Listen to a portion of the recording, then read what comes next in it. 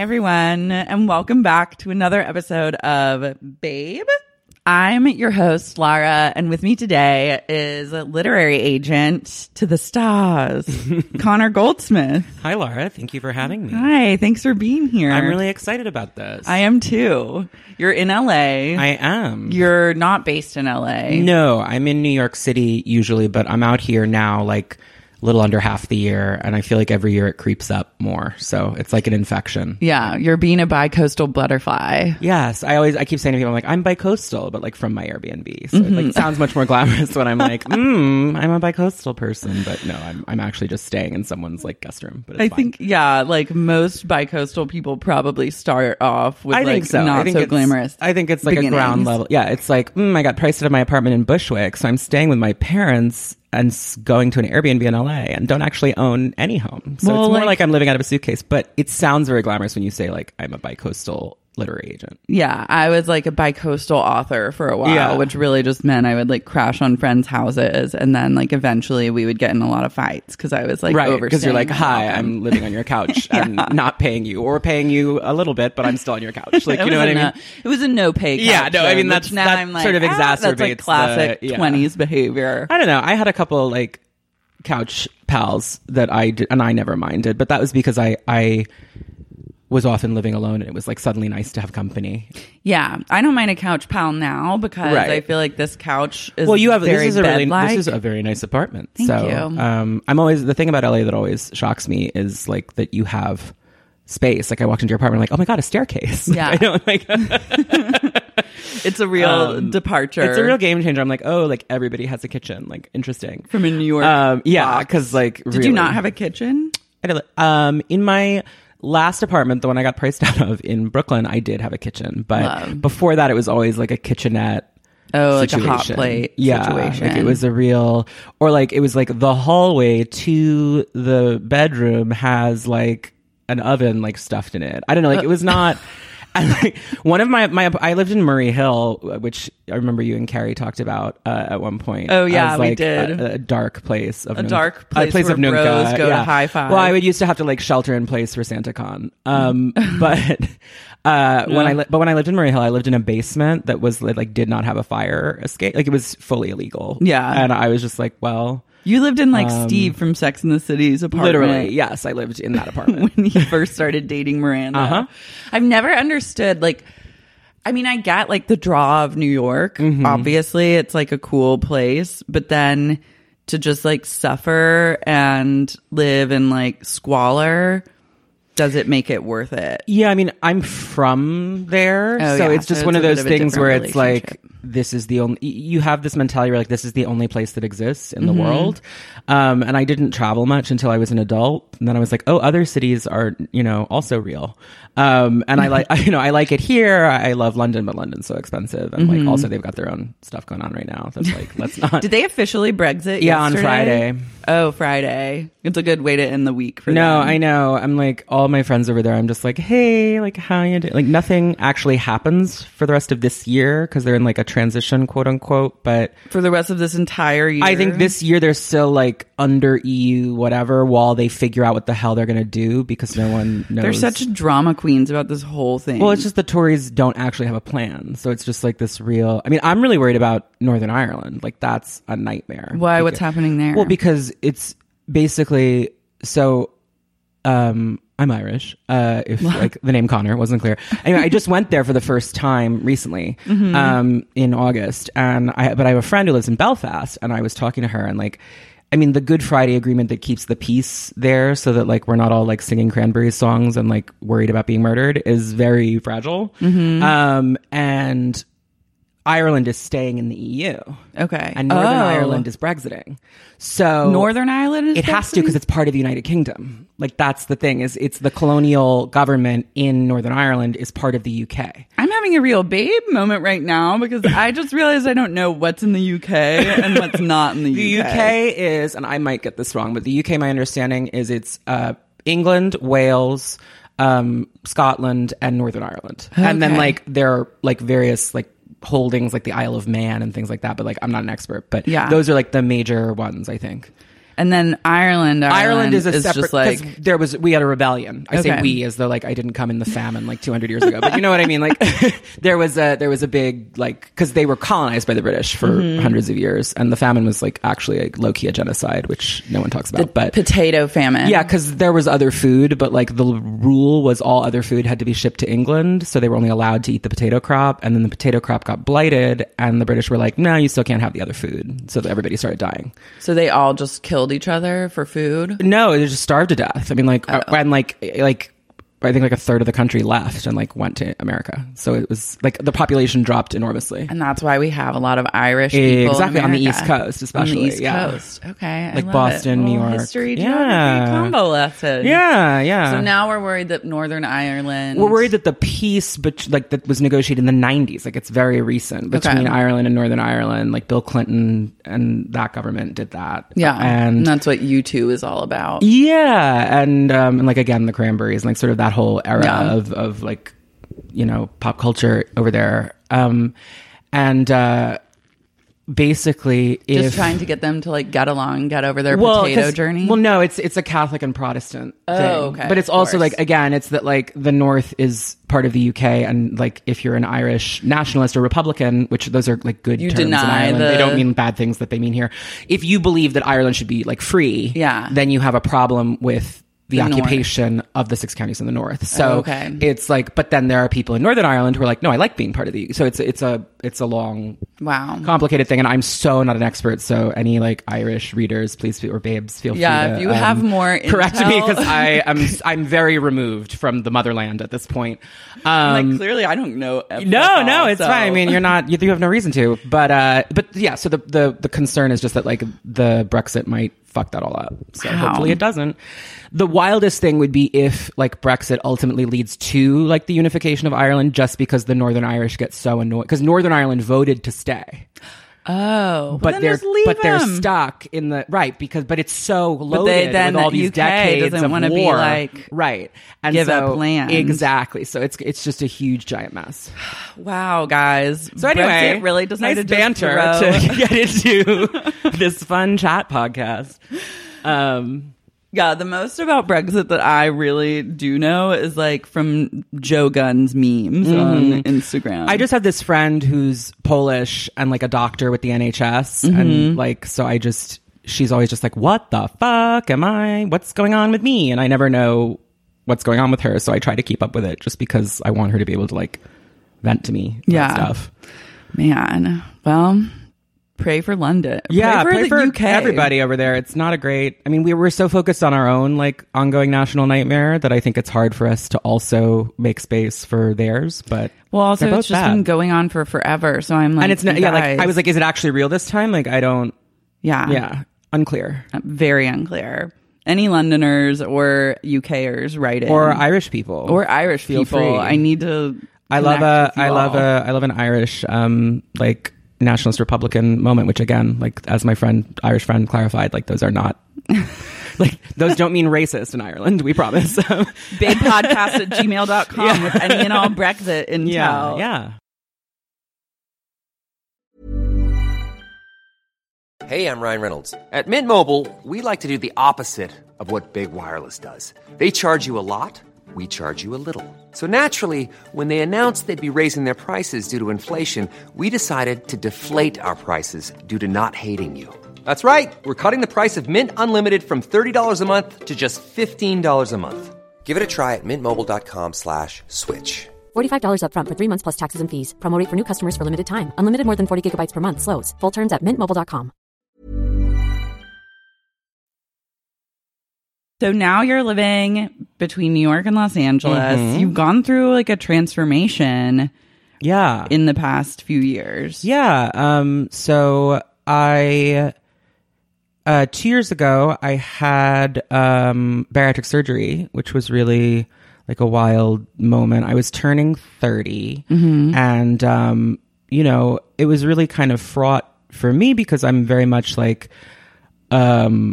into body positivity and into like everybody, you know, and ending stigma against fat people and all of that stuff. So I didn't want to be, there was sort of like a feeling like I was betraying that principle or something, but I was starting to have like, you know, there are lots of fat people who are perfectly healthy, but I just like was not. Like my knees were giving out and I was like 29. I was like, I can't have this. There's diabetes in my family. I was just like, doctors were like, listen, we're not thrilled about like the percentage chances here. And I also just like wasn't happy. Cause I have an eating disorder. I have binge eating disorder, which is like not really talked about much. Cause it's not, I don't know, like it's not as, interesting, really, I guess. Like you don't see it in movies or things, because right, it's just the binge, and then you like feel sick and you lie down for a while. Like it's not, you know. But so I was just like a yo-yo dieter my whole life, and I would lose 40 pounds and then like gain 70 back, and that's really, really unhealthy. Like as opposed to just being a fat person. Like if your weight's fluctuating that dramatically all the time, you start to have like your heart starts to. It's a lot of stress. Yeah, and like my heart is fine, but I have Wolff Parkinson White, which is just like this. It's like I have an extra electrical thing or something. It's like not a big deal, but it makes your risk for a heart attack go up. So again, it was just like all these sort of things where they were just like, we really would, if nothing else is, if you want to lose weight and nothing else is helping you lose weight, like maybe you should do this. And I felt very conflicted about it. And I asked a friend of mine who's also my client, Fancy Feast, who's like a fat burlesque performer. She's amazing. Look her up. That's a great name. Any fat positivity babes should certainly look her up because she's amazing. Yeah, she was like, I wanted something that was glamorous but also a cat food. I love Fancy Feast. Yeah. And I said to her, I was like, am I like betraying the cause? And she was like, listen, if my goal is for everyone to feel like comfortable in their body, then I can't really tell you what to do with your body. Like that's sort of part of the ethos. But I have had there were some people who were like kind of mean about it. And then of course, people who are naturally thin or who haven't ever struggled with that kind of thing, you know, there's this idea that it's lazy or that it's like, which please, I welcome them to have 80% of their stomach cut out and like, you know, go through recovery. And I mean, they would probably love that. I mean, they probably would. Yeah, no, I mean, Nicole Richie's ears like perk right, up. like I can do that. That's possible. But no, the real game changer about the gastric sleeve, which is what I had, is like when you are very heavy, your gut starts to overproduce ghrelin, which is this hormone that makes you hungry. So that's part of why, like, in addition to your metabolism being all fatoots, like it's hard to you're just never full. Yeah. So, and that contributed to the binge eating disorder, and like also the fact that I don't have space in my stomach is like, it's a physical restriction on the disorder. So like psychologically, I still have to like go to therapy and like do shit. And like figure out what is like triggering you. Yeah. Cause it's all like, that's all mental stuff. But like the fact that I physically can't eat an entire pizza is like really, was so liberating. And that I don't want to, because the part of your stomach that produces that overproduces the hormone is like the part that they take out. Okay. So it's sort of like it resets sort of your metabolism and also just like the signals your brain is getting that are like, I need food all the time. But yeah, I wouldn't recommend it for everybody. Like I'm like a strong advocate of like, if you're comfortable at whatever size, that is fantastic. I just was not comfortable, and it's been a journey, but I'm a lot happier. Yeah. And I try to be transparent about it because I think a lot of, especially like famous people who have lost a lot of weight, lie about it.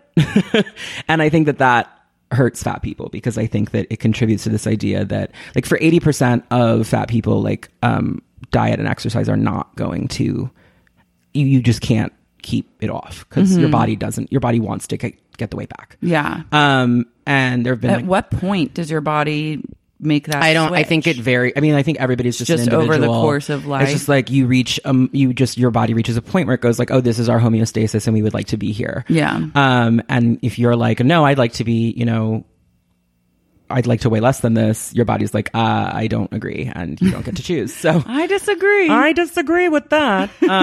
So, you know, it's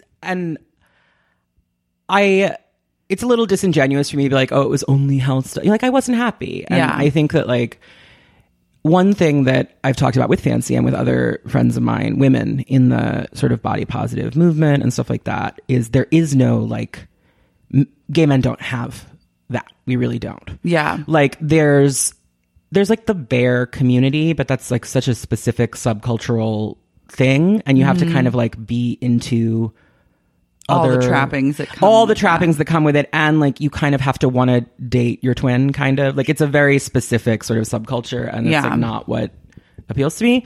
So while I'm happy to go to like a party and I have lots of friends who are into that stuff, it's like not really my thing. But there's no like real people. I mean, there are people trying, but there's no like cultural movement in the gay community that's like it's okay to be fat. Like that's just not. I don't know. That is very true, actually. Like I think that. Obviously, like in general, in over the course of the entire world and world history, like women have it the worst in terms of like the gaze and all of that. But I do think that in some ways, like gay men, because the male gaze is sort of refracted back on yourself, it's like almost more vicious because it's sort of this inward facing. Because it's like self hatred at the same time that it is like objectification. It's like this very weird thing. Yeah, and I always hate to be like. You don't understand how bad gay, because like, you know, obviously any woman is facing enormous societal pressure to look a certain way. Yeah, but there's a lot of like pressure in the gay community that's very like parallel, I think, to the pressure that women feel on their bodies to be like thin and hot. There's almost like a shelf life. Yeah. I mean, in the gay community as well. Yeah. And I've lost 120 pounds after that surgery. It was 2 years ago. And it's been like a long, steady process. Yeah. And, you know, I'm exercising. I'm doing everything I need to, but like, I don't have 6-pack abs. That's not like a thing. And just physically, my skeleton is like not, I will never be like a twink. I mean, I'm too old now anyway, but I would, you know, like I would never, those years are beyond me. It would be shocking for you to go transform into a twink. I know. I was like, let me like just get a crop top and, you know, go blonde for a minute. It'd be very chic. No, but you know, I'm conscious of the fact that can never be me. So the question is just like, especially when I'm out here in West Hollywood, I get very like I love it here, but I also am more conscious of my body here than I like ever am anywhere else. Well, it's very rare, I think, to see fat people in LA. Yeah, where in other cities, it's just more common. Yeah, and I mean, at my heaviest, like it's not like people were nice to me in New York. Like a woman, I was walking to the gym once, and a woman looked at me and went, "Disgusting."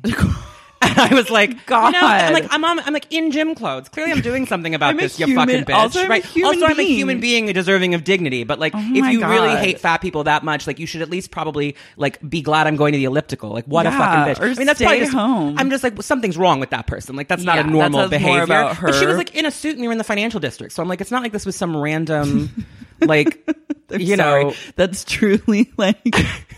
Oh my God. I know. I'm like walking like across Bowling Green to go to my gym and she looks disgusting. And I'm just like, wow. I'm just like in a t-shirt and shorts and I'm 350 pounds and 5'8". Fuck Lady, you. Jesus. Right, truly. I'm like, wow. If I had I was so shocked that I didn't say anything, but I would have been like, you don't look great either. Like, you know, that hair color is not working for you, ma'am. But like, I don't know. You would never think that like, you would have to come up with some sort of retort I don't have like an off the cuff ready to you go. Just called me fat. Where you just look at someone up and down. Did you grow up with a lot of bullying around your weight? No, I was just a faggot. So that was really like the... So everyone was just like, oh, faggot. Yeah, no, I was the only gay kid in my school. So that was really like I mean, I wasn't, but I was the only like openly. But you were openly gay. I got outed. From a young age? Yeah, at like 16. So. Oh, love. Well, it was just like, it was a bad... I can laugh about it now, but it was a thing where like, we were on a choir trip and there was this guy who I was friends with and I thought he was flirting with me, but he wasn't. Oh, okay. And so I kind of like made a pass like, hey, are you interested? And he was not interested and he was a little freaked out, which is understandable. And he told this girl who he was friends with and she told the entire school. Oh, wow. So it was just one of those things where it was like a very... You were outed, kind of. Yeah, it's like a very 2004 moment. I mean, it wasn't like shocking, I don't think, to most people. I was like the theater person, but I don't know. It wasn't great, and I was the only one, so it was like... Well, also when you don't have control over... Right, over the narrative. Well, I mean, that's what I was like, well, I either can lie about this and then feel like an asshole when like I go to college and like, oh yeah, everyone, I was gay, in fact. Like, yeah. Or I can just like, I guess, go for it, but it was not easy. I would say like So did that become a more of a focus? Did you get bullied for that? I would say like that's really what... and luckily, like the principal was gay, so we're not the principal, the superintendent. So there were ally. Yeah, and there were like several gay teachers. Like the band director was this amazing like lesbian named Marna. Like truly, God bless Marna. Love Marna, but Marna Weiss. if you're out there, Marna, I miss you. But you know, that was sort of more the thing. Also, my weight fluctuated so frequently that I wasn't really like fat. I mean, I thought I was fat, but I wasn't. Like, that's sort of part of what psychs you out is never, I don't know. Is body dysmorphia. Yeah, and I've always had a dysmorphic thing. I'm in my Airbnb right now. There is like a full mirrored wall, which I love because I'm like, oh, I love when there's a mirrored wall in my Airbnb in Los Angeles because when I'm here, I'm certainly not like thinking about my body constantly. Yeah, so love to stare at myself. Nothing like a reminder. Love to like catch a weird glimpse unexpectedly of my bare ass at like a strange angle. But no, I mean, I'm finally feeling like me. Like I'm still, you know, by some people's standards, certainly by LA standards, I think I'm still fat, but I am, I just feel I'm physically more comfortable. All of my health problems went away. And so for me, it was like absolutely the right journey. If nothing else than like as treatment for my eating disorder, it was so liberating. But you know, I don't push it on people because it is a significant life change. Like, you have to change how you eat for the rest of your life.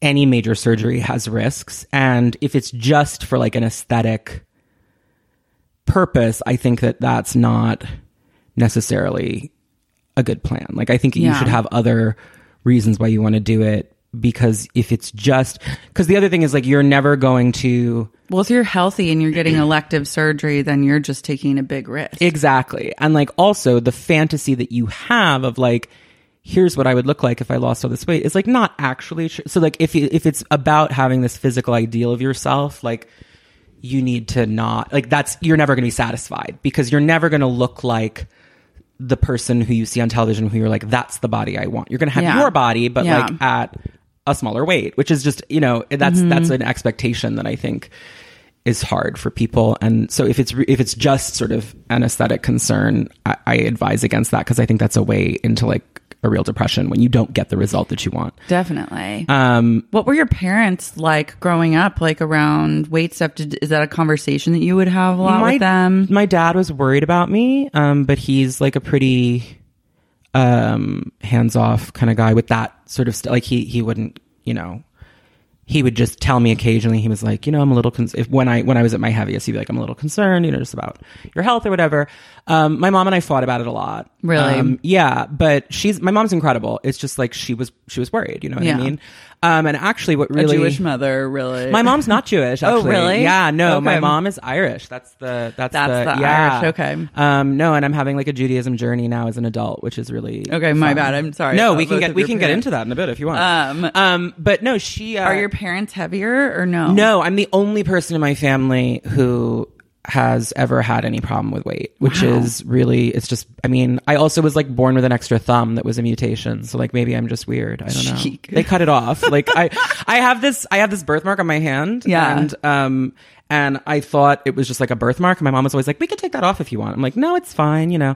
And then, when I was like 17, she was like, so here, let me level with you. That is like that was where a thumb was when you were born. That was an extra finger. I was like, excuse me? I was like, I was an X-Man. Did you like take away my... She's like, it had no bones. I was like, oh, well then please, like, by all means. No bones? No, but it had a thumbnail. Fucked up. Wow. Yeah. Oh my God. Science is weird. Should have saved it. Everybody's like, did they save it? I'm like, no, they're not going to save a severed baby thumb that has no bones. That's like not a thing. Right. But yeah.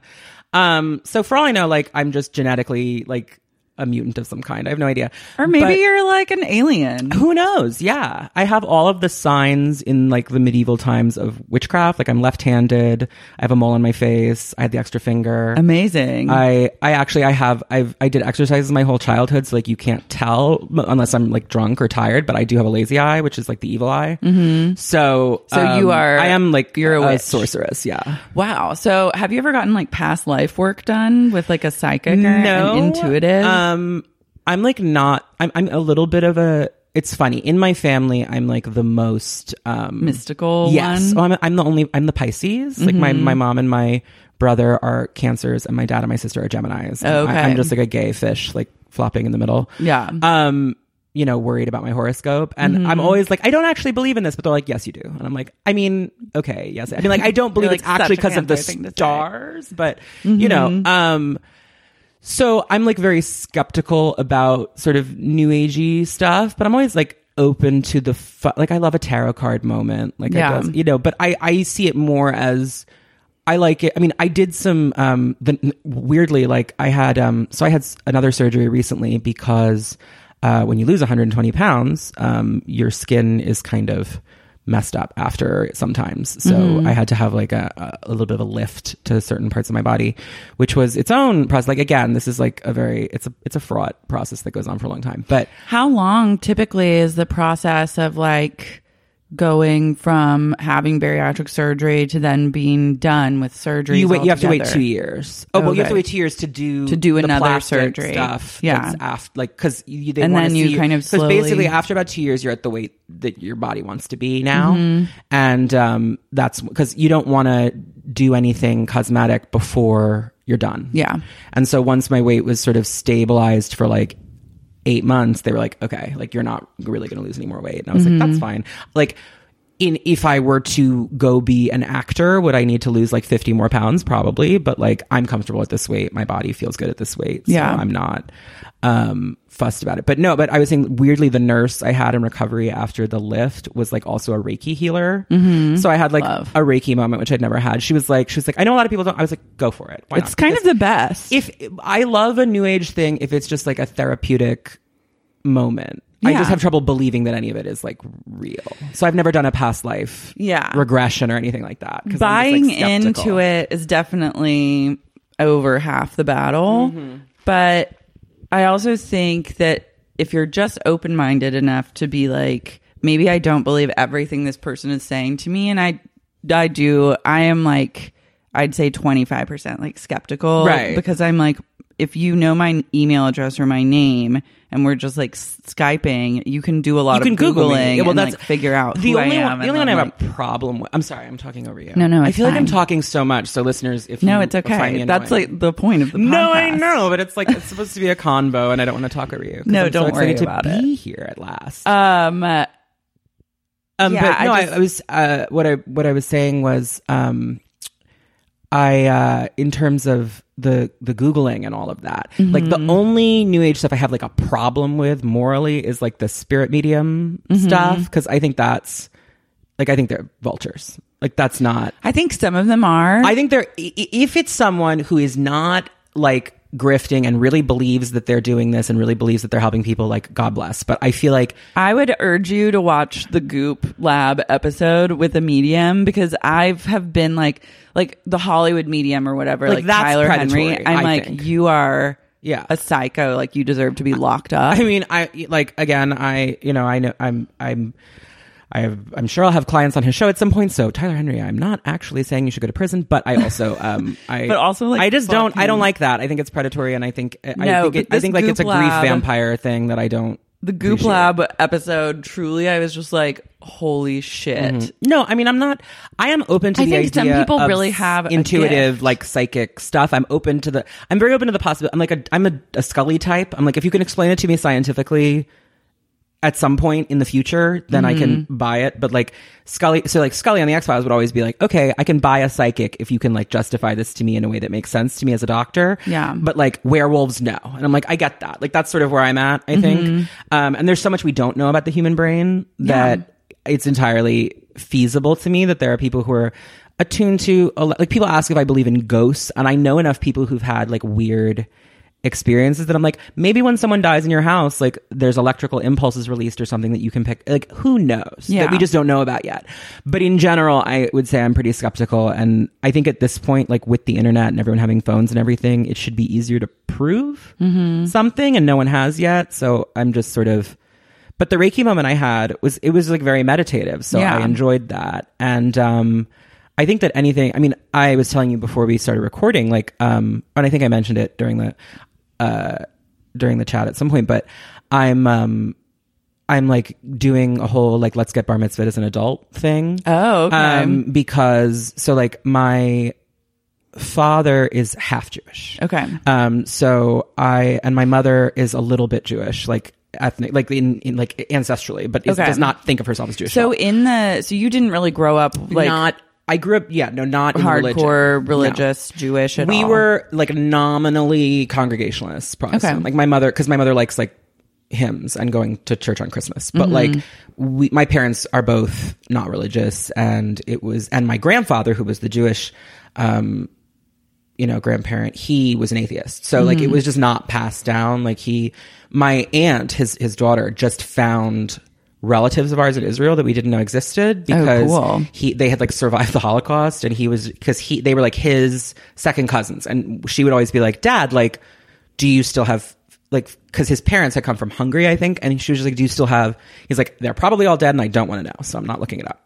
He's like, they're not people I know, and I'm not interested in finding out what horrible things happened to like my cousins I never met. So I'm like, fair. But also like, I'm fascinated by knowing, I want to know like every story ever that happened with families. Like, and I got really into Ancestry.com. That's where my aunt found these people. Yeah. And it's actually like a very cool service once you've signed up. I mean, it costs an arm and a fucking leg, but like once you're going back, it was a great distraction from getting any writing done when I decided to map out like my entire family tree. And then I went all the way back to where, in order to like go further, I would have to like pay an additional for like the world, because I had already maxed out all my relatives in the United States and like ancestors in like wild. the US. So I was like, fuck, do I like take the plunge? And I haven't yet, but like I'm dying to know. Like, I want to know all the stories and all the history, because I think that really does inform a lot of your life now. I think it's way more connected to you than you would even imagine. Yeah. And like for me, it was sort of like, so I was born in Manhattan, and then I grew up in Westchester, which is like the suburbs right outside. And the town I grew up in was like all Catholic and Jewish. Yeah. So it was like Irish, Italian, Jewish. And then like because of the Kosovo stuff, like we had actually a pretty sizable Albanian population, which was like random. But so it was all like sort of white people, but who are like not quite white enough for like the fanciest country club, like sort of like eggshell people. And beige. Yeah, exactly. Like the off-white town. But so for me, it was just sort of like 55% of my graduating class was Jewish. So my mother was like quite reasonably, because it's matrilineal in the halacha, was like, well, I'm not Jewish, so you're not. So I was like, oh, okay. But then as I got older, I was always felt very drawn to it. But I don't really believe in God. So that's like been my sort of stumbling block. But Tiffany Haddish actually really, because I don't know if you saw, Tiffany Haddish found out like very late in life, like, I mean, not very late in life because she's like 40 or whatever. Yeah. But that her father was an Eritrean Jew. And so she just like did a full conversion and had a bat mitzvah last year. Oh, cool. I didn't realize that. Barbra Streisand and Billy Crystal and all these other like Jewish Hollywood legends went to like celebrate her bat mitzvah, and it was like very cute. And she did a Netflix special called Black Mitzvah about it, which is funny. And East African Jews are one of the oldest Jewish communities in the world. So it's also very cool to like get that visibility for Ethiopian and Eritrean Jews. Yeah. But I actually tweeted like, I think I'm finally going to do this because like of Tiffany Haddish. She liked the tweet, and I was like, oh my God. Because you're like, now I have to. Now I have to. Well, I was like, well, that's like a sign from Hashem, right? So like, but you know, that's sort of been a similar thing to sort of my approach, I guess, to the New Age stuff, because like that we were talking about, because I don't know that I believe in God, but I believe in Jewish philosophy, and I believe in like Tikkun Olam, which is like world repair, which is sort of this idea that, you know, it's about service and about like building up the community around you. And I studied the ancient world in college. So I was like, I've read the Torah. It's not like I'm not like, you know, up on my shit, but when I went to the rabbi and was like, I'm interested in this, I was like, but I'm not sure I believe in God. And he was like, lots of people don't believe in God. He was like, why do you want this? And, you know, it was like a philosophical thing for me, but it's also just, I mean, I look like, coloring wise, I look like my grandfather's part of the family. Like I present visually as like, quote unquote, looking Jewish to a lot of people. You know, I have the name Goldsmith, which is like, you know, on Twitter enough for like crazy neo-Nazis to yell at me. And as honestly, like racism and anti-Semitism in this country and in the world have gotten worse, as like, you know, the right-wing movements all over have been coming up. I mean, like Poland made it illegal to say that Poland had any complicity in the Holocaust. And it's like, Auschwitz is in Poland. So like, you were pretty complicit. Love that for them. Yeah. I mean, they have this very scary far-right government now. And there was like a neo-Nazi parade and like all this shit. And it's just like, so now I'm at a place where I'm kind of like, yeah, I am a Jew. Do you have a problem with that? Yeah. Like, I feel compelled to stand and be counted, but it's complicated within the community because, like, again, I'm not just patrilineal, I'm double patrilineal, like, because my father's mother was also Irish. So there are a lot of Orthodox Jews who are not gonna, they would say no to right. you. And that's fine. Like, it's whatever they feel is valid because it's like their practice. I just, for me, it's about being part of a community that I feel connected to and that I want to be counted with, I guess. And especially like when people hate us. Like, I just, and my mother's like, why put yourself in that kind of situation? She's just like, why are you so, because she's just like, you don't have to do that. And it's not that she's like opposed to it. She's just sort of curious. She's like, why, and I'm just like, I don't know. I just feel like I am 30% Jewish if you were to go to like, the Ancestry or whatever. Yeah. And like 25 was like Hitler's cutoff. You know what I mean? So it's like, that's, insofar as like, unfortunately, race science has like colored history, I am Jewish in that sense. And I want the cultural aspect as well. So that's been exciting for me, but it is difficult because while it's therapeutic to learn and to think about the world in a more expansive way, like I do have trouble with like God. So that's just and with the supernatural. So that's just like a hard thing for me to wrap my brain around, but it's a journey. And journey. Faith, what is your relationship with faith? Yeah. I mean, I don't know, like I tried believing in Jesus for like a minute when I was like 13 because I really was scared about like suddenly understanding my own mortality. Yeah. And I have obsessive compulsive disorder. So like once you start thinking about death, you just don't stop like, for like 10 years. Yeah. So I mean, it's great. Christianity is like a good problem solver. If you really are fine with having no other curiosities like after a certain point and just being like, okay, woo, it's done. Yeah. I'm good. And the forgiveness of it all is also really great. Yeah. Like the idea that like Jesus loves you no matter what. And if you just like apologize, you'll be okay. Yeah. Is very satisfying. But I just had so much trouble with the faith aspect. And I think Jesus was particularly difficult for me because again, I was a classics major, and like even as a kid, I was really into like Greek mythology and the ancient world and all of that stuff. And so like for like a 12 or 13-year-old, I was like really overeducated on like the historicity of Jesus. Like I had read too many things.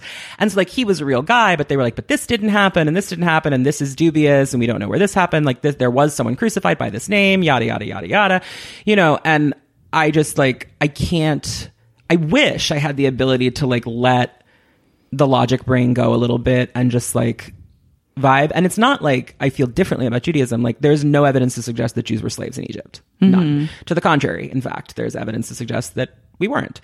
So, stories mutate over, I mean, the Iliad, the Trojan War story of the Greeks is heavily based on a Hittite story that already existed. And so even though there was a war with Troy, like their version of it that they tell all the time is influenced by this completely different thing that happened to a different country. Yeah. And that just I think you can never know. And I think a lot of religions, like and faith is not caring about not knowing, I guess. Yeah. Or just believing that like, I don't know, just having faith in general in your beliefs and your belief system. But I think if you look very closely into all religions, they share almost the same exact story for whoever their quote unquote leader is. Like if it's like Buddha or Allah or Jesus. Certainly all the Abrahamic religions, and then Buddhism has parallels too. And it's all, I really believe, like you end up at the exact same place when you really break it down to like brass tacks with every religion is like you're in the same place no matter what you believe in or anything. Yeah, I mean, it's really just like, how are you going to be of service and like help people? Right. And exactly. And that's the thing. It's like it's also to me, there's like an access. It's an access point to an experience with the divine. And like so when I said like I'm the most mystical of my family or whatever, like they always make fun of me because, like my brother was a philosophy major and is like very like, I'm sure he's fun to talk to. He is actually, he's a really great guy, but he is very he's like very much just like an atheist who's like, no. And I like that though. I would want people. it's nice to yearn for people to like point out right whatever like I'm overlooking. Exactly. And and so he's always like sort of made fun of me about like loving astrology or like whatever other nonsense, because I do love astrology. It's fun. It's like a secret language that only women and gay men speak, and I really enjoy that. But you know, I think that I've always had like the most religious experience I've ever had is like reading Song of Solomon by Toni Morrison when I was like 14, and just going like, this is art. Like this makes me like this is so this like expanded my mind. Yeah. You know what I mean? And I think that the human capacity for art and the human drive to create and all, like there is something divine in that. And like whether or not it's like, I don't believe in a higher power necessarily, but I do sort of believe in like some kind of order to the universe and like some kind of meaning. I'm not someone like I guess I can't accept the idea that none of this means anything. Oh, I absolutely refute that idea. Yeah. I have, and that's what my brother and I argue about, because he's a very practical, like the universe begets entropy and that kind of thing, like kind of person. And I'm just like, that may be more logical, but I simply can't accept that. Even if it doesn't mean anything, right. Isn't that a sort of divine chaos? Yeah. I mean, there's a great line from Angel, which was my favorite show when I was in high school, which is like, I know. The Buffy spinoff, which is, it's better than Buffy. Controversial opinion. Dope. It kind of, there's a moment down. There's a moment where it veers off course toward the end, but it's overall really it's aged really, really well. And I taught a class on Buffy at Oberlin, so I am a Buffy head, don't get me wrong, but I think that Buffy has aged a little bit less gracefully. But Angel, I think, is still really relevant because it's about adults, and it's about like the banality of evil kind of. And there's this great bit that I always think about where like David Boreanaz says to Elizabeth Rome, the lesbian from Law and Order that one time, is it because I'm a lesbian? She left Angel to do that character. And she's like, does it mean anything? You know, is any of this worth it? And he says, well, if nothing we do matters, then all that matters is what we do. Yeah. And I actually think that's really true. And, you know, it may be from a vampire TV show from the 90s, but it really does resonate with me, because I do think that that's the thing. So it's like, what is that human capacity? Where does that come from? And like, it's a chicken and egg thing with religion, right? It's like, did we create God or did God create us? And if we created God, why did we create God? And what does it mean to have him or her once we've created this divine thing? Yeah. So I think that accessing that is healthy. And I don't know if I'll ever fully believe in like a personified God, but in my study right now of like Torah and other stuff, I'm finding sort of through the parables and through like just talking about it with the rabbi and stuff, and thinking about the way I think about how I interact with other people and with the world, it's just like I feel closer to whatever ineffable thing I'm trying to find. And I think that's really all it can do for you if you're not someone who, I'm very jealous of people who can just really fully be like, Jesus saves and I'm good. Yeah, I'm kind of jealous. I'm not actually jealous of them. I definitely judge them because sure, yeah, no. I try, and I'm trying. It's hard not to be superior if you don't believe it. Yeah, I'm trying not to be as judgmental over that, because I believe that I want to believe that for most people that find any sort of solace in religion, that it really is. The whole purpose of it is to like figure out how to help others. Exactly, and like what can you do in this life that will like allow you to be of service to other people. And so if you're approaching religion from that aspect and practicing it and like not actively trying to hurt other people or exclude them or thinking that they're like bad or anything, then I think that by all means, like whatever religion you want to do it. I'm Sandra, and I'm just the professional your small business was looking for. But you didn't hire me because you didn't use LinkedIn Jobs. LinkedIn has professionals you can't find anywhere else, including those who aren't actively looking for a new job, but might be open to the perfect role, like me. In a given month, over 70% of LinkedIn users don't visit other leading job sites. So if you're not looking on LinkedIn, you'll miss out on great candidates, like Sandra. Start hiring professionals like a professional. Post your free job on linkedin.com/people today.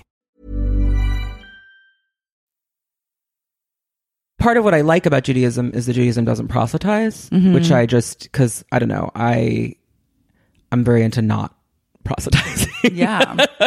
And of course, like, there is some of that in the sense that when I went and said, hi, I think I'm interested in being a Jew, they were like, let's chat. But there's not a like an active mission kind of mentality, which I just, again, I'm not trying to judge anybody.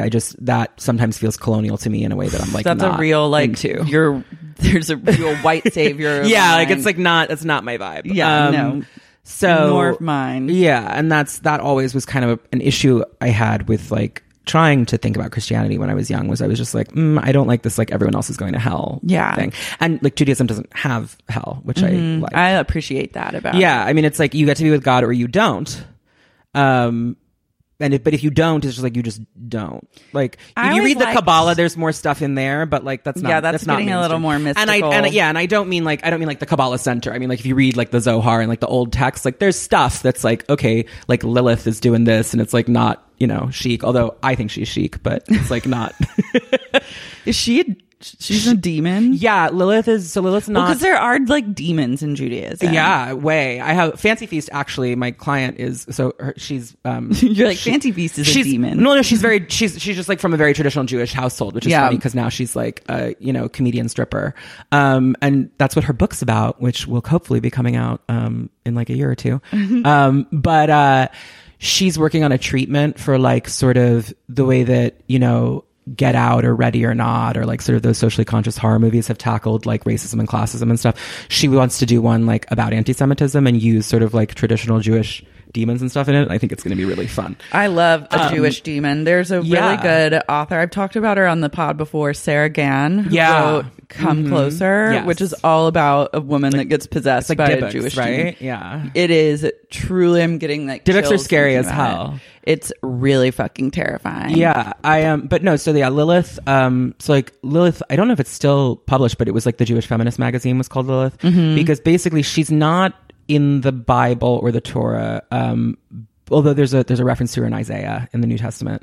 But basically she started as just sort of, it was like this boogeyman character in like Jewish mythology, that she was this demon in the night who killed babies.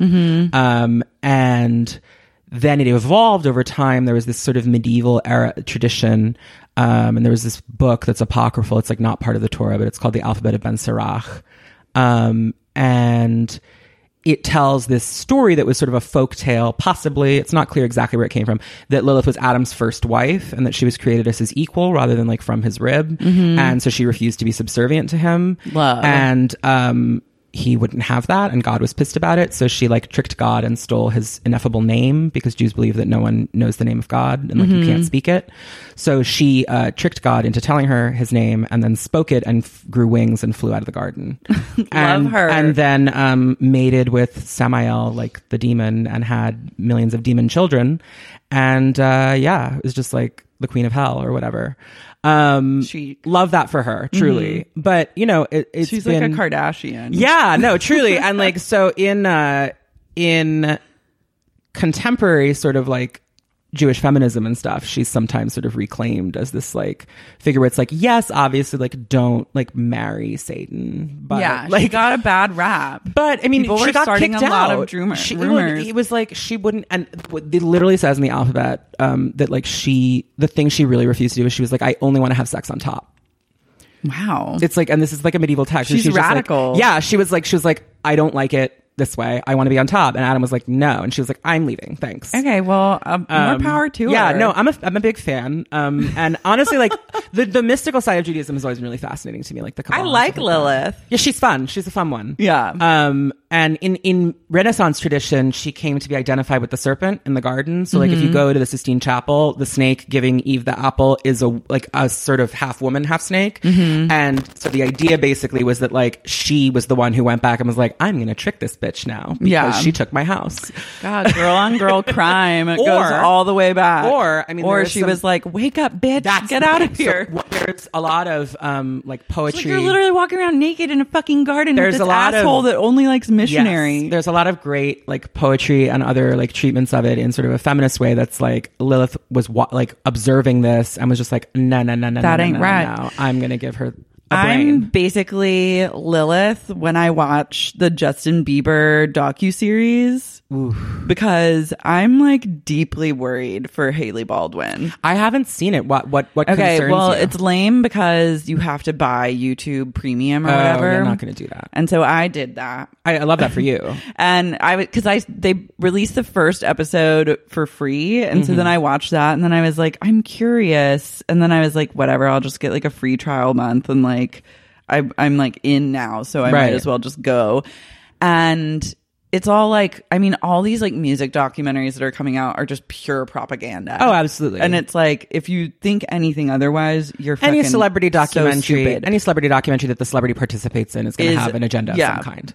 Pure propaganda. But it's also like I need like my other Bieber heads to like make yourselves known so we can get on a level of Hailey Baldwin is like being taken for a real ride.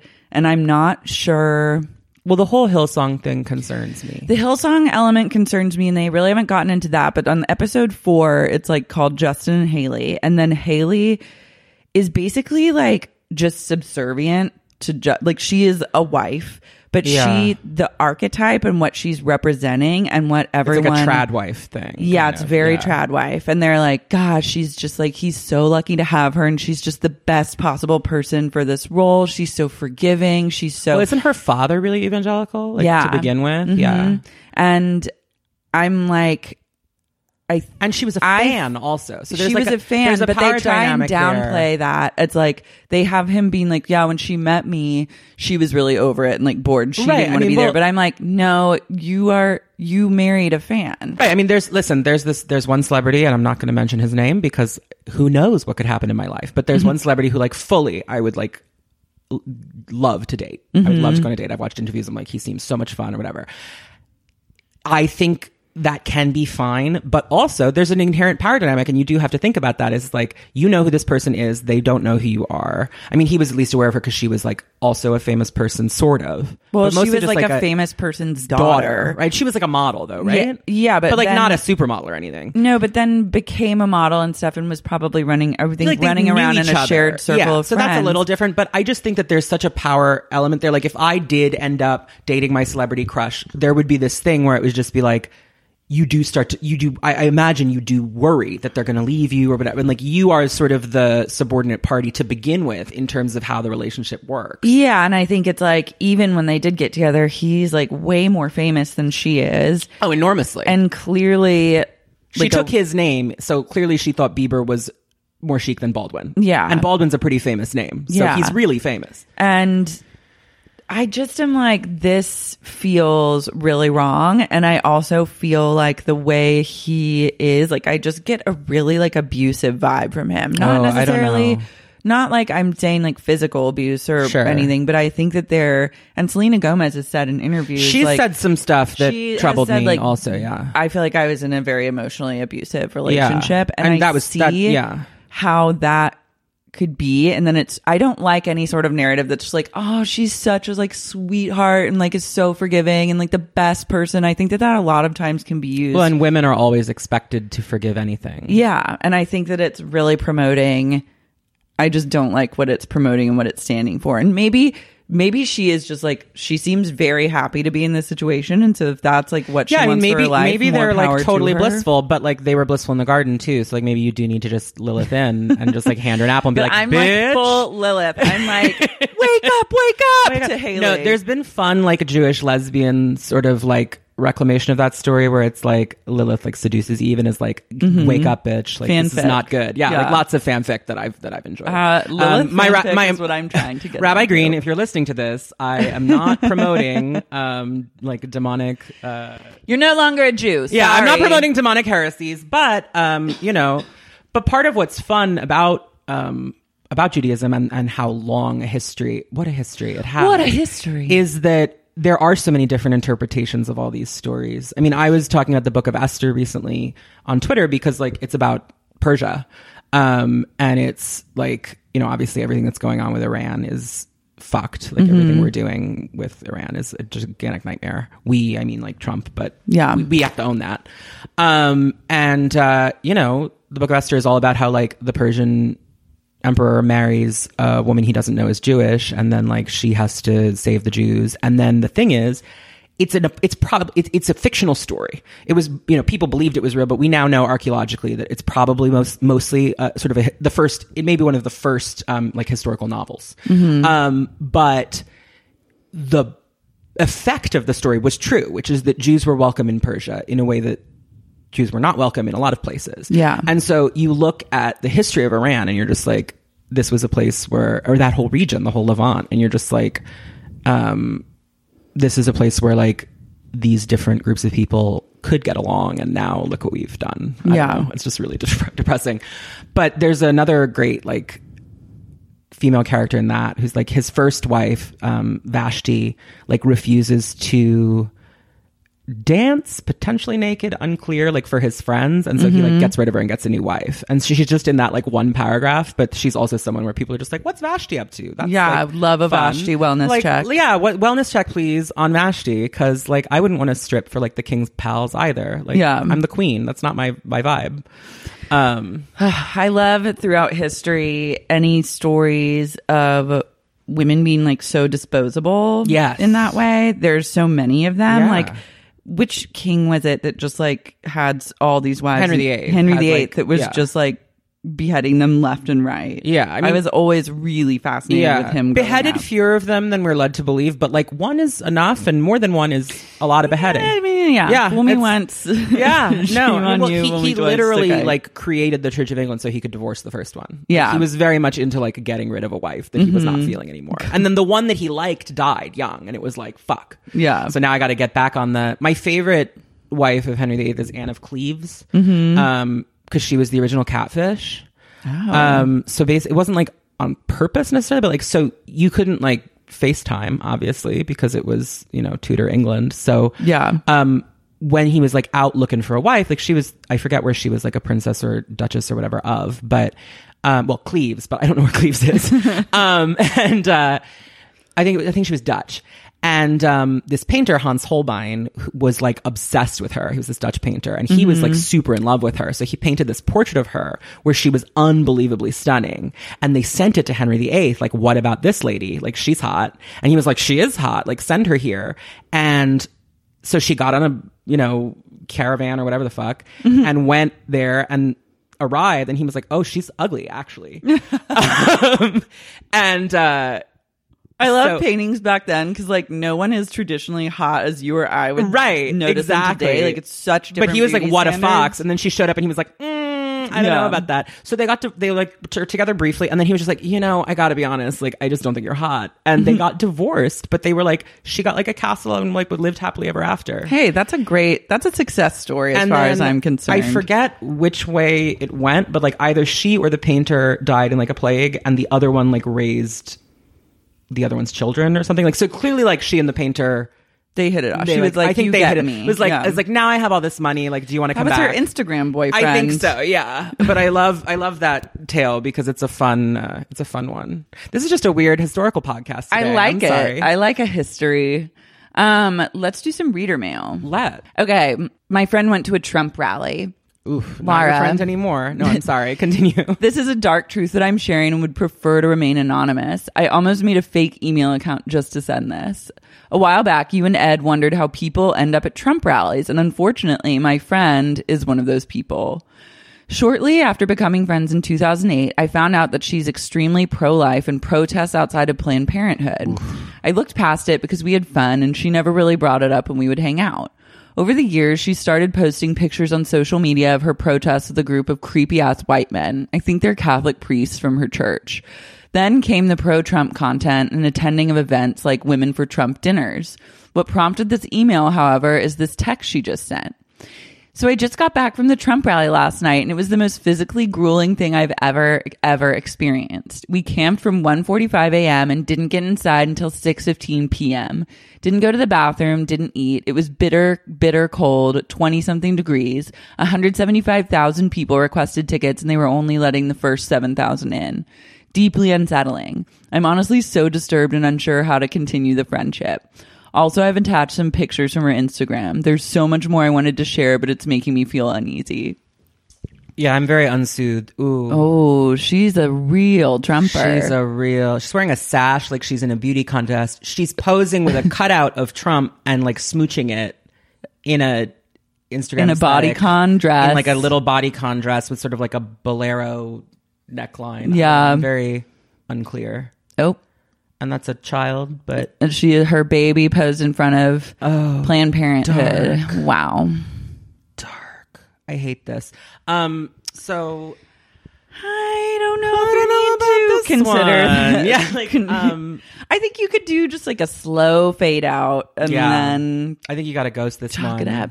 I mean, I had a friend... And we had already kind of had a falling out at the point where I realized that then she was like MAGA. But during the 2016 election leading up to it, I followed her on Snapchat still. And she would post all these like pro-Trump Snapchats.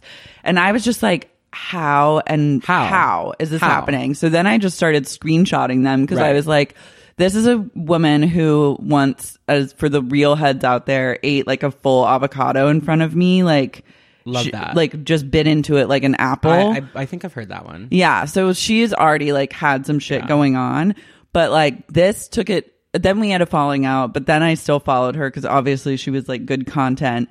But then the Trump stuff, I was like, that's whoa. too much. That's like a full 5150. Yeah. Like, and then she started. I can't. Like these pictures, like that's like fully unwell. Yeah. You're, and I don't like perpetuating. I think it's divisive to be like, if you like Donald Trump, like you're mentally ill. I'm not saying mentally ill, literally like 5150. I was like, I'm joking, but like, I mean, speaking as someone who takes several psychiatric medications, yeah.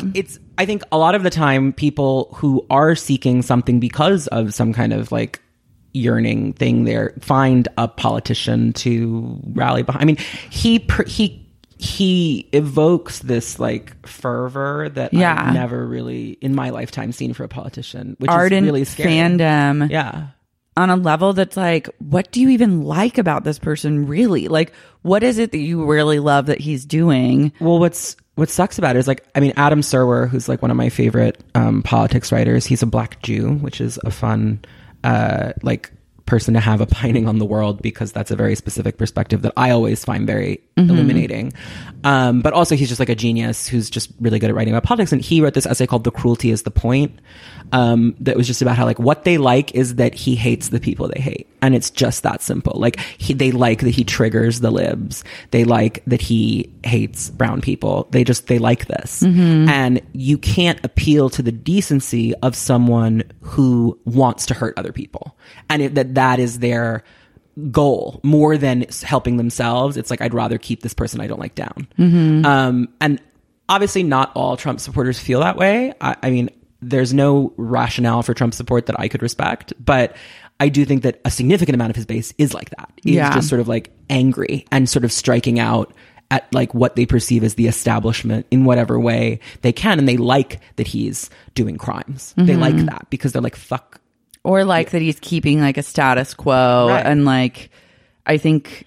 Well, it's funny because he's keeping a status quo and they see him as disrupting it. Yeah. And I'm like, no, he's just keeping things the same for you because you feel like you're worried that like an immigrant's going to like take your job or like you're worried that like the immigrants are taking like tax money that should go to like actual citizens. Well, it's like or the something. problem we've and always, it's like, if you really like the like voting against your own interests is like so insane. I can't wrap my head around it.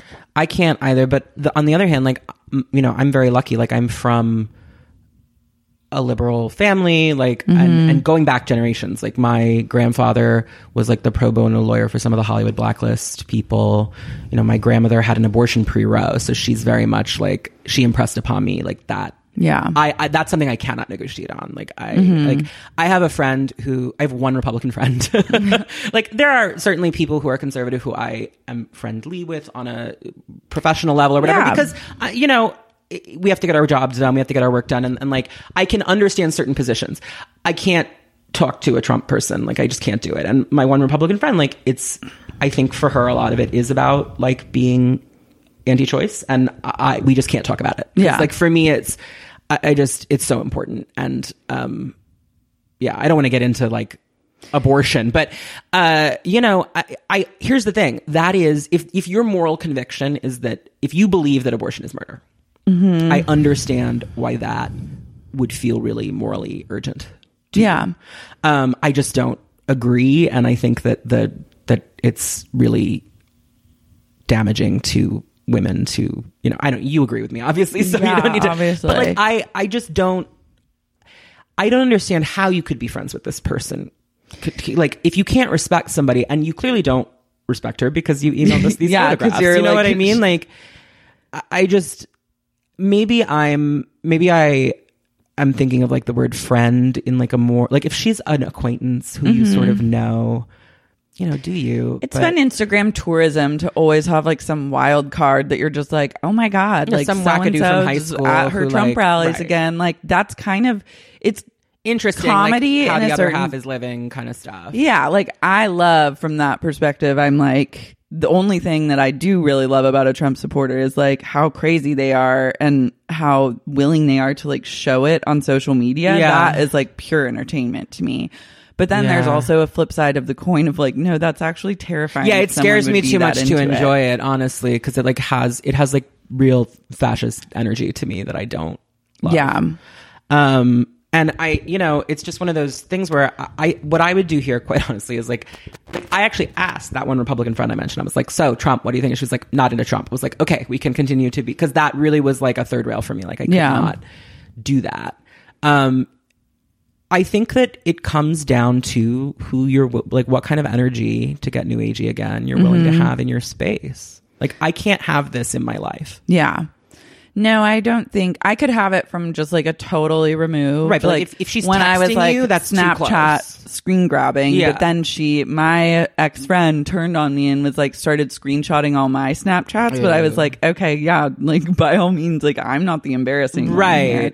And then she eventually blocked me. Yeah. So I think I've like admire from afar. Unfollowed. Like, I can't do it. And like as an agent, I feel really strongly about only supporting, like there's been all this controversy this week about John Bolton's book and the testimony and whether he was going to testify, and of course he's not, and all of that stuff. And like I would never be able to feel comfortable representing that book. Do you know what I mean? Like I can't do that. Like I only represent things that I feel like I can I can put them on ConnorGoldsmith.com and feel like I'm not promoting something evil. You know what I mean? Like, and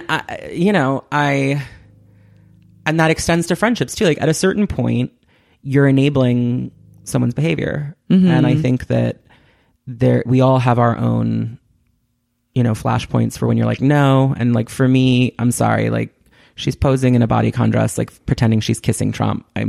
You can't be friends with this person, in my opinion. Like, I think the friendship is run its course. When you're emailing a podcast being like, look at this psycho. Right? It's over. What's next? Hi, Lara.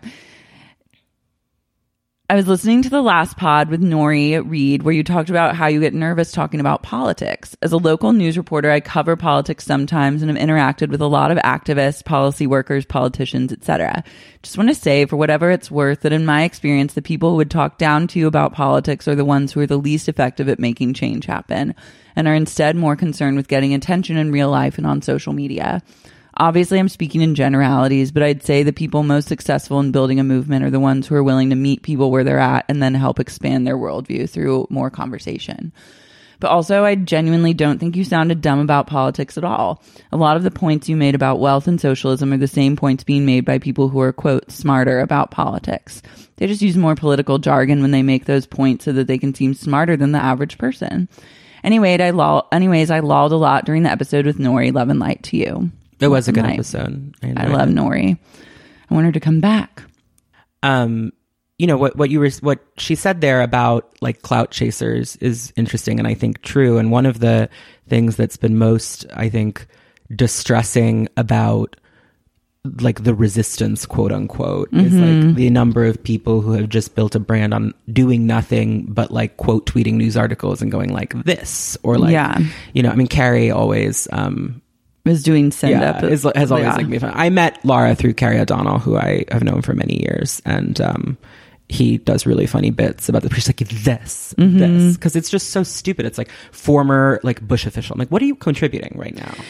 I think there's a lot of virtue signaling online. Yeah, and I hesitate to. The thing is, the problem is like the right wing has like used that phrase to now mean like any like saying racism is bad is virtue signaling, but no, and it is a real practice. Like it is a real thing people do. Yeah, and I think it gets you a lot of positive feedback within your own community. Absolutely. And makes you feel good when you're taking a stand for something. But if you really look into it, like what are you doing besides just adding like another voice into the chasm? Yeah, like what are the stakes here for you? And are you just making money? Like what is this just like a grift for you? Or like if you really do believe in this, like what are you doing? Yeah, and I feel like people that spend a lot of their time, like, what are you doing? Yeah, people that spend a lot of their time online, like weighing in, right, is like that's not helpful. You know what I mean? No, like, you're not like moving the ball forward. Right. We get it. Like, congratulations, like you're a human being with empathy. No, but like, and what the letter writer said is really true. Like I was a Hillary Clinton person like my whole life because she was my senator. I was like 12. She was like so smart and this and that. And I really kind of like was a little culty with my Hillary Clinton. So, because there were things about her I didn't like. She was always more war hawkish than I approved of, or like things like that. But I could forgive it because XYZ thing or whatever. And I think I was sort of in a cult of personality about it. And since 2016, because I was sort of like an incrementalist liberal type who believed that was like the way to make change. I have now changed my mind. But it was like a fall from a great height. I said to someone, it was like sort of like watching like my grandmother get beaten up on television. Like it was just this because I supported her in 2008. I supported her. Well, it was really awful to watch all those debates that they had. Like I was smart. She's correct about so many. Like he's being a monster. And evil. I was like triggered, like going back to like past partnerships I've had with people where I've been treated that exact way by like a man, and like talked down to or talked over or being told I'm like stupid or all this stuff. And I was just like, oh my God, like I actually like can't handle this. Yeah, but like so that was a real rude awakening for me. And like I also like I come from a comfortable class background, so you know, a lot of this has always been theoretical for me. Like you had that's the luxury of politics when you are upper middle class or upper class is like it doesn't affect you that much. Yeah, and it's easier to be like to make it a thought experiment. Yeah, when I hate politics. Like politics is everything. You can't or being like or taking a standard and like even engaging in like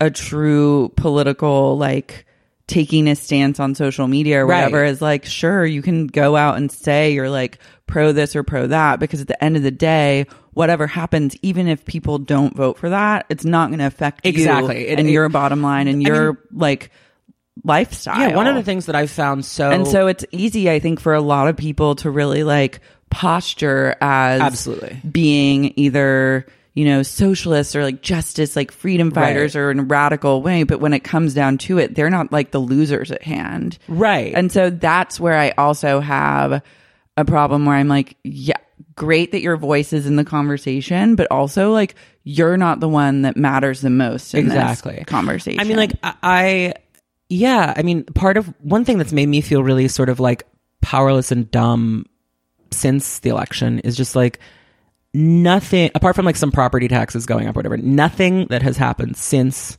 the election has directly affected me in New York City. It just hasn't.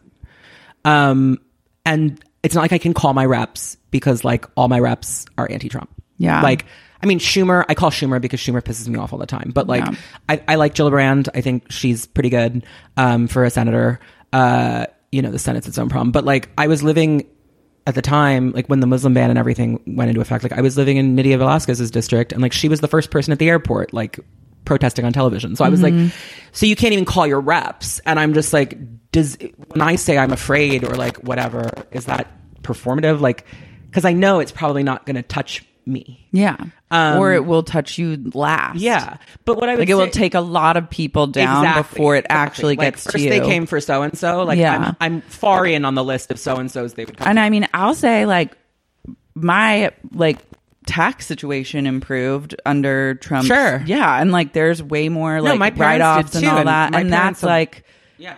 Always voted Democrat against their own interests because they believe it's the right thing to do. Yeah. And so, but to have just like full disclosure, it has, if it's made money, I mean, it's my money is like very small margins, but if it's improved my like financial, like I'm benefiting financially out of this current administration. Right. And I don't think, there's a lot of people who aren't, but there are a lot of people who, if I am, they really, really are.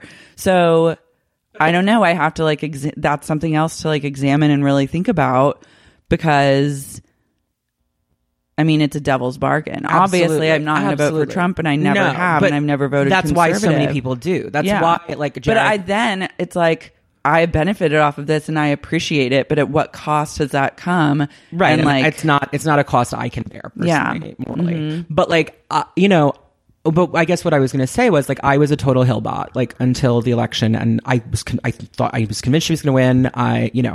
And I was like, give her a chance. Like, she'll be a good president. Like, I don't agree with everything she does, but like, blah, blah, blah. She really pissed me off with that comment about the Reagans and AIDS. Like, she was like, not, you know, but I was so in, like, politics has become such a stan culture thing that I was just like in, and I couldn't, like, I feel almost deprogrammed now. Like, well, 4 it's years also later. like there's becoming, I think, a shift into celebrity culture. That's Politics what I mean. is like fully becoming like celeb and Trump culture. accelerated it so dramatically. And I think now a lot of celebrities are realizing like that's where the true if George and cash Amal is. aren't doing something political soon, I'll be very surprised. I mean, I think Taylor Swift's going to make a move into politics. I think the Chris Kardashians Pratt is going to be president. Is going to be a terrifying like they Republican already have gotten their way. Yeah. Like I think now the celebrity shift is like after you've lived out your like Hollywood like good looks, good body years, you go into politics. No, I actually think like the logical conclusion of the Marvel Cinematic Universe is like Chris Evans is the Democratic nominee and Chris Pratt is the Republican nominee in an election that we then have to vote on, like literally who's the best Chris, like vote for president. Like I do think that's where we're going. Oh my God. Yeah. I could really see that. Yeah. That does not sound too far away. No, that sounds like 2030. And I hate something. it. I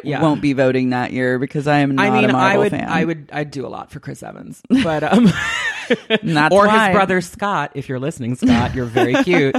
I think he has a boyfriend, but anyway, what I was saying was the people who have helped me to be more politically aware and to like, because I have shot really far to the left over the last 4 years because I realized the approach I believed in, this sort of incremental third way approach, does not work. No. And it was revealed tonight. Like I was just like she will be revealed tonight, like liberalism. Yeah. You know what I mean? And I was just like, okay. And I'm not like, I don't know that I'm like a full-on socialist yet, but I'm pretty close. And it's because people who would have conversations with me, like, and I was so turned off by like the Sanders stan culture mentality thing that I was very like, but now I like might vote for him. You know what I mean? Yeah. Like, and I mean, I've been more into Warren this cycle, but I don't know. Her campaign is like iffy to me. I think there have been a lot of missteps. She's but made that a bunch of probably is unforced errors, also, like, you know. like. But so is everybody. Growing pains. Absolutely. I mean, and I think she faces a lot more scrutiny as a woman than some of the other candidates do. And it's cool that because neither her nor Bernie take like big donations. No. Do they? Yeah. As far as I understand. So it's just going to be. I mean, they will in the general. Like, Yeah. and he says he won in the general. I'm like, we'll see if he gets the nomination because a general election is real serious money wise, and like this country is broken in how elections work. Yeah, but I really don't. I really think Optically, even people at the top. Yeah. When you're talking about like huge money that you could be losing, and you're at a level of wealth where that means a lot to you, and that you are a true coming from a place of like, I want my money. Not me like talking about like a couple grand here or there. Well, but that's such an American problem where like everyone who's not a millionaire thinks they're a future millionaire. So it's like you don't want to, it's like we can't tax the billionaires because what if I become a billionaire? It's like you're more likely to be struck by lightning 5 times. We can't tax, like you may think like, I don't want like this money, like it's less money for me to like just live, but it's really, it's but not that much need, money. Like, people not to starve to death or whatever. Yeah. And we need to like help people suffering from homelessness to like get back on their feet. We need to like or pay like people's health care and we need to have roads. Like there's like, you know, infrastructure. But like taxes are just a necessary evil that I hate, but I'm also not going to be like, if it's benefiting more people to be like living healthy lives and like help people, then I'm like, fine. Like, I think I actually get more mad like in term like logically about libertarians because I'm like, at least like real hardcore conservatives have like this sort of courage of their convictions where it's like they really believe something like abortion is evil or whatever. And I'm like, okay, like I don't agree with you, but I can understand that you're coming from like a really place of conviction that is not entirely selfish. It's just that I don't agree with you about like what's good for the world. Like, but that idea of like income tax is theft, like all this money should just be mine. I don't believe in like paying for firefighters. I'm like, this is insane. That's insane to me. Like you have to belong to a community. Who's going to put your fucking house out when it guess burns what? down? Like put out your own fire then. Yeah. But there's people who are like, I will. And I'm like, okay, but like, then go live in a commune. Right, like, that's a crazy way to want the people to live. Yeah, it's just I'm much more sympathetic to like anarchist commune people than that because I'm like that. At least you're taking they're taking care of each other. Yeah, you know what I mean. Stand for something. Yeah, God damn like it. Stand for something, or you stand for. Yeah, nothing. but I really think when you get into huge money being lost, way more people are going to vote for their financial and fiscal interests than they're going to vote for like what's truly right. My or, biggest like, moral. hesitation about Sanders, and I hate saying this because it feels so cynical and so wrong to like even think it, but I really worry as someone like of Jewish descent from New York. I think this country is so anti-Semitic in a lot of ways that are subtle, like that people don't know. Yeah. And I think, because like the world is, but I think that in particular, the idea of like New York Jews who want to take your money is like a really present cultural meme. Yeah. And he has this Brooklyn accent and all of his plans are about let's redistribute wealth. And I worry, like I really love what he's saying. This cycle, he has really won me over. Yeah. I would be thrilled to vote for him. You're worried that because he's I'm worried that it's like not but like happen. and you know people said that about Obama being black. People say it about women candidates, and like we can't live in fear of that. But it does scare me specifically because I think that like he taps into a very specific kind of stereotypical fear of these like New York Jews who want to take your money. Yeah, which I is like just a racist stereotype, but it is a persistent. I mean, like most people in this country have never met a Jew. Really? Yeah, I guess.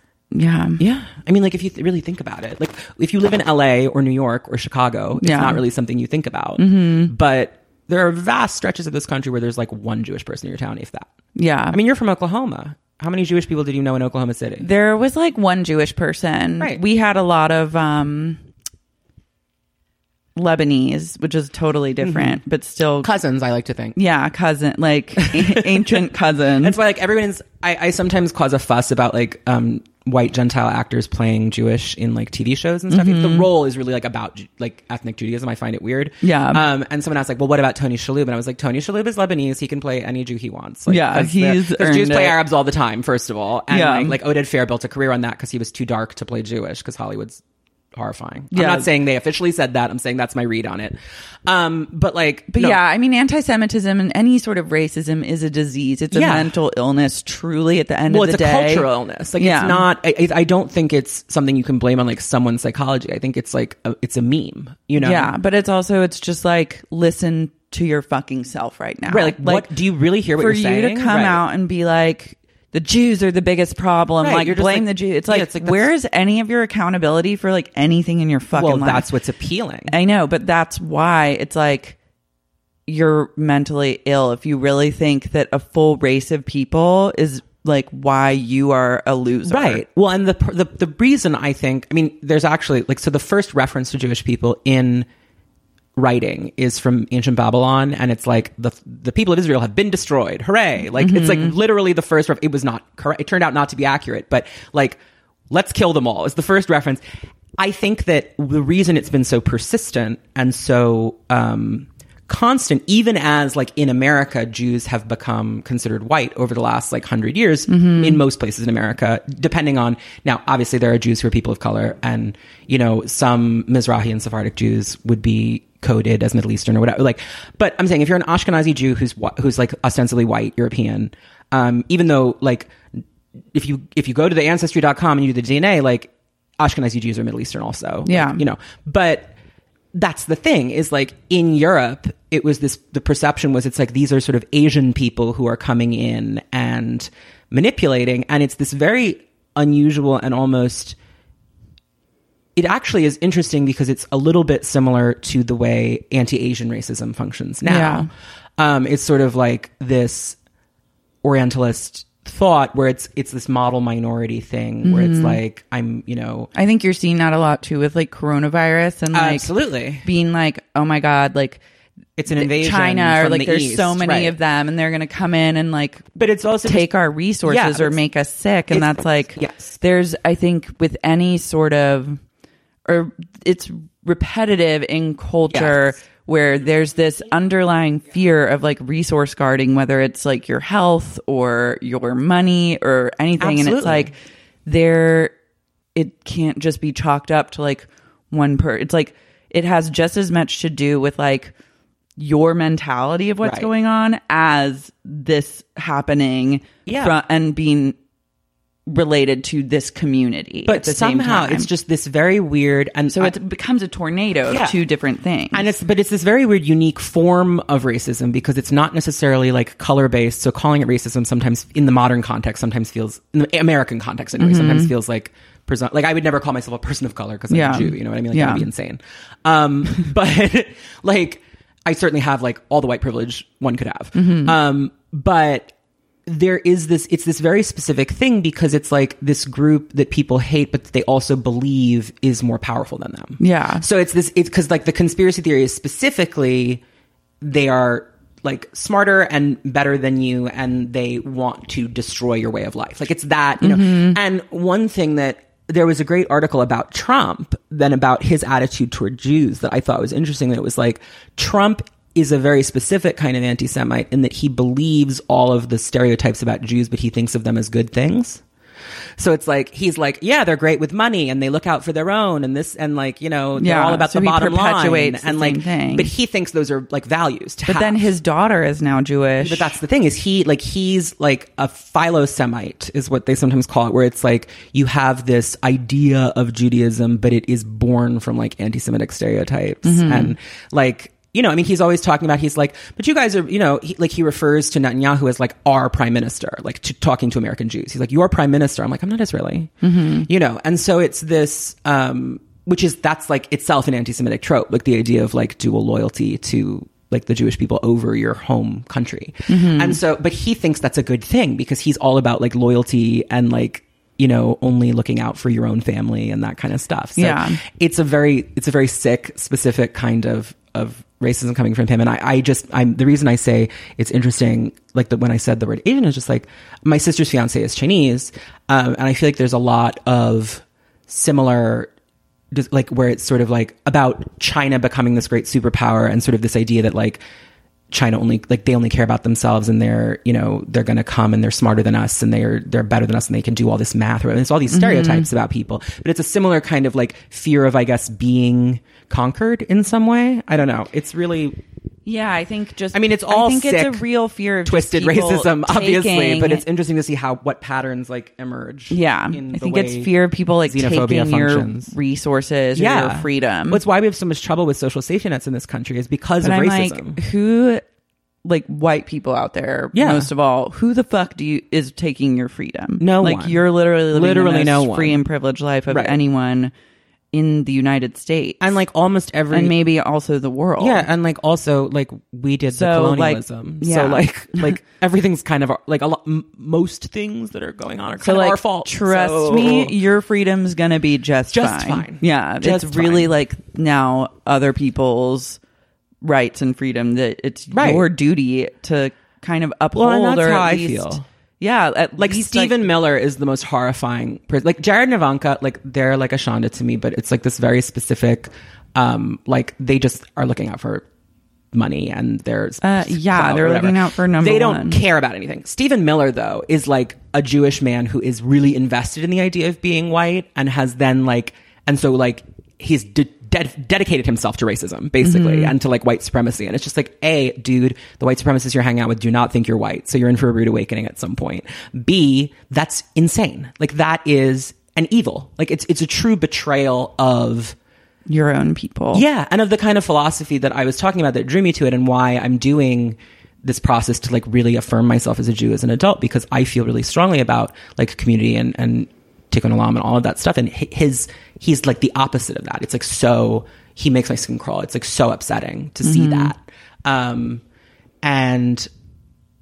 it's really, the worst thing about it is just like, you know, in the civil rights movement and all of that other, like a lot of the white allies in the civil rights movement were Jewish. There was like, I mean, the Black community and the Jewish community have not always gotten along perfectly well, obviously, but like there was a solidarity movement that occurred that got a lot of shit done. Yeah. And it really sucks to see people with Jewish heritage who are aligning themselves with white supremacy. It just hurts. It's like the Holocaust, like they're alive. People are alive. Yeah. It blows my mind. I can't understand it. Yeah. It's insane to me as well. And it's like, if you like, it's the ultimate in I've got mine and now I don't care. Yeah. Which I just think is sick. I just don't see any sort of point in voting for someone that's trying to take rights away from anyone else. No. And so that to me is like, that's not Christian values, even though I don't identify as a Christian, but like,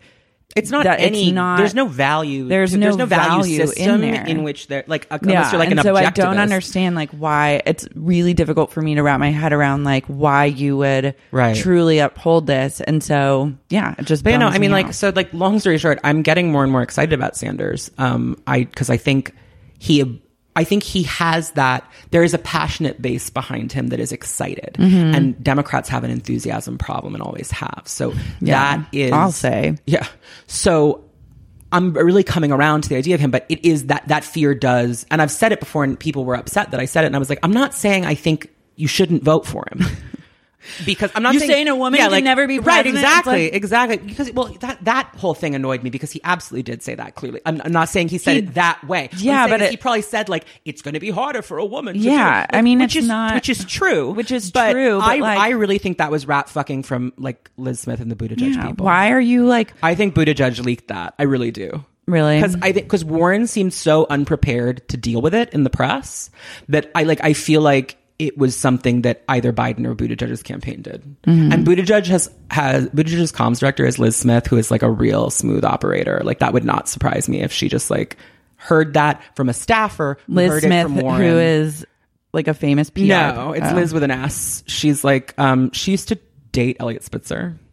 She's like she's like a big, I don't know. I don't know her personally. I'm just saying she's a very experienced sort of political game master.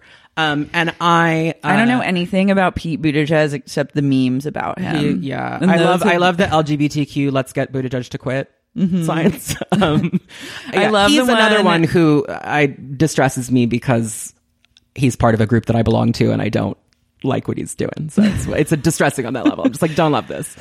Well, the bottom line is you should just register to vote. Yes, please register to vote. As long as you're just registered to vote and you're voting, it really doesn't... as a Democrat, because in some states, including New York, and you have to do this now if you haven't already, like New York has a closed primary, so you have to be registered as a Democrat to vote in the primary in New York. So please do that because we need to not pick Joe Biden because then we'll lose. We just won't. You got to do whatever you feel is the right thing to do. I'm happy to vote for Warren or Sanders, whichever one like survives the initial I'm not primaries. Here to but really tell you what to do and don't vote for Joe Biden. That's sort of where I'm at. I mean, I'll co-sign that. Yeah. We're gonna go on and we're gonna do a bonus episode for all the real heads. You can get that at patreon.com/babepodcast. And Connor, thanks so much for being here. Thank you so much for having me. I've wanted to do this a long time. I hope that I was not too dorky and not Lawler. No, you're a chatty Cathy, which I makes am. for a I'm very. great I just feel like your podcast listeners guest. are gonna be like, this person is really annoying, but I hope not. Tell everyone where they can find you. Absolutely. So you can read more about my work and my clients at connorgoldsmith.com, which is CONNOR, like Sinead O'Connor, and then Goldsmith, like a jeweler. I am on Twitter and Instagram at Dream of Organon. I realize that's like not the best SEO, but like the name Connor Goldsmith was taken. I didn't think I was going to use it professionally. It's like, it's a brand. It just stuck. It's the first line from Cloud Busting by Kate Bush. Okay, love. You would love, actually, you should read about Wilhelm Reich, who was like, Organon was his laboratory, and he believed in this this new agey thing called orgone energy that was all about. I'm in. Like, That's all you. It was like say. about orgasms and like the like sex magic energy. Sex magic and like, but it was like science, and he was like trying to melt clouds into like orgasm energy. I don't know. It's amazing. Orgasm energy is real. Yeah, you should read up because I think you would enjoy him. But so maybe we'll get into that on the bonus. Maybe we'll get into that on the bonus. But it's Dream of and then ORGONON. I tweet a lot because I work from home, so please feel free Lots of content to jump in and with. chat. Yeah. Okay, we're gonna move on, and until next time, love and light. Bye.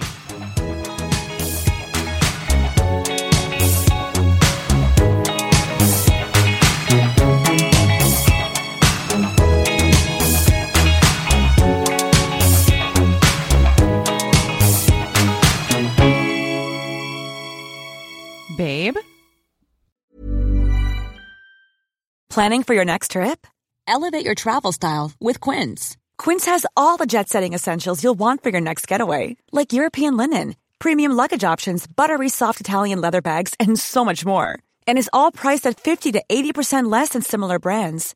Plus, Quince only works with factories that use safe and ethical manufacturing practices. Pack your bags with high-quality essentials you'll be wearing for vacations to come with Quince. Go to quince.com/pack for free shipping and 365-day returns.